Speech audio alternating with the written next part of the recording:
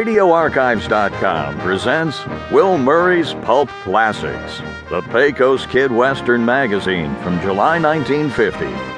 Riders of the Gunsmoke Rim, the first adventure of the Pecos Kid by Dan Cushman.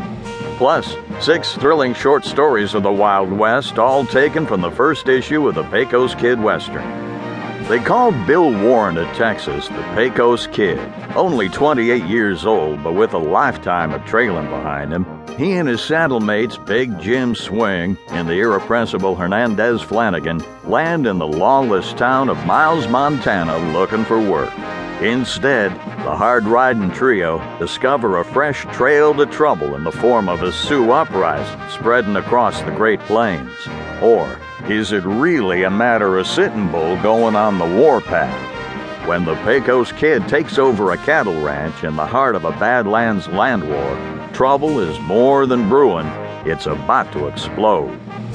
Dan Cushman's suspenseful Riders of the Gunsmoke Rim introduces the grim gunhawk who just wants to set down roots. If only the West had stopped being so wild. Read by Milton Bagby, Riders of the Gunsmoke Rim.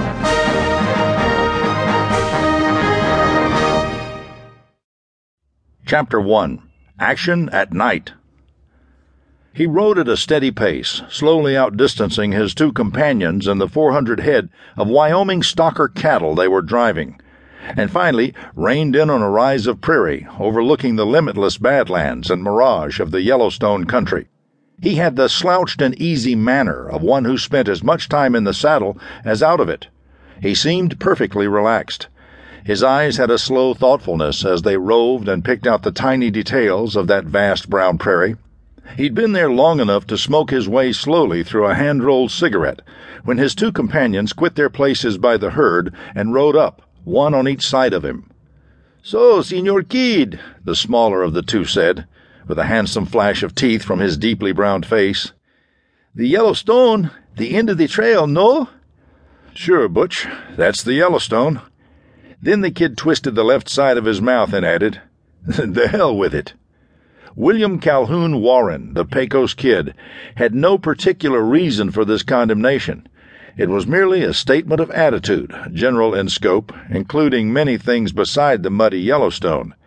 It was thus his companions accepted it. "Yes, senor, si. The hell with it. To hell with this hot country, the sun, the heat, the dust in the throat. Tonight, the 2-bar, and more of this miserable salt pork and beans. But tomorrow, the bright light, the sparkle of wine, the laughing senoritas, oh?" So you get in any more jams and you'll shoot your way out of 'em by yourself." The Pecos Kid could remember saying substantially the same thing to Hernandez Pedro Gonzalez y Fuente Jesus Maria Flanagan in McAfeeville, Arkansas City, and Abilene, in Bakertown, Cheyenne, and in a number of lesser places along the route, without once exactly backing up his threat when the chips were down. "And that goes for you too, Jimmy, my boy," he said to Big Jim Swing, a huge cowboy with pale eyes and a mass of burlap-colored hair, only partly hidden by his California sombrero. "When we get to Miles, you can visit the flesh pots on your own. Oh, the hell with it. Why should I worry about an Irish-Spanish half-breed and 200 pounds of California saddle tramp?" "And to hell with you too, senor," Hernandez Flanagan said. Bill Warren, the Pecos Kid, slouched around in the saddle. His eyes had come to rest on a rattlesnake that had just slid partly from view in a clump of sagebrush. His right hand came up in a movement that was apparently casual, and yet it was weighted with a .44 caliber Colt. It exploded, and he shouted, "Heads!" The snake writhed into view.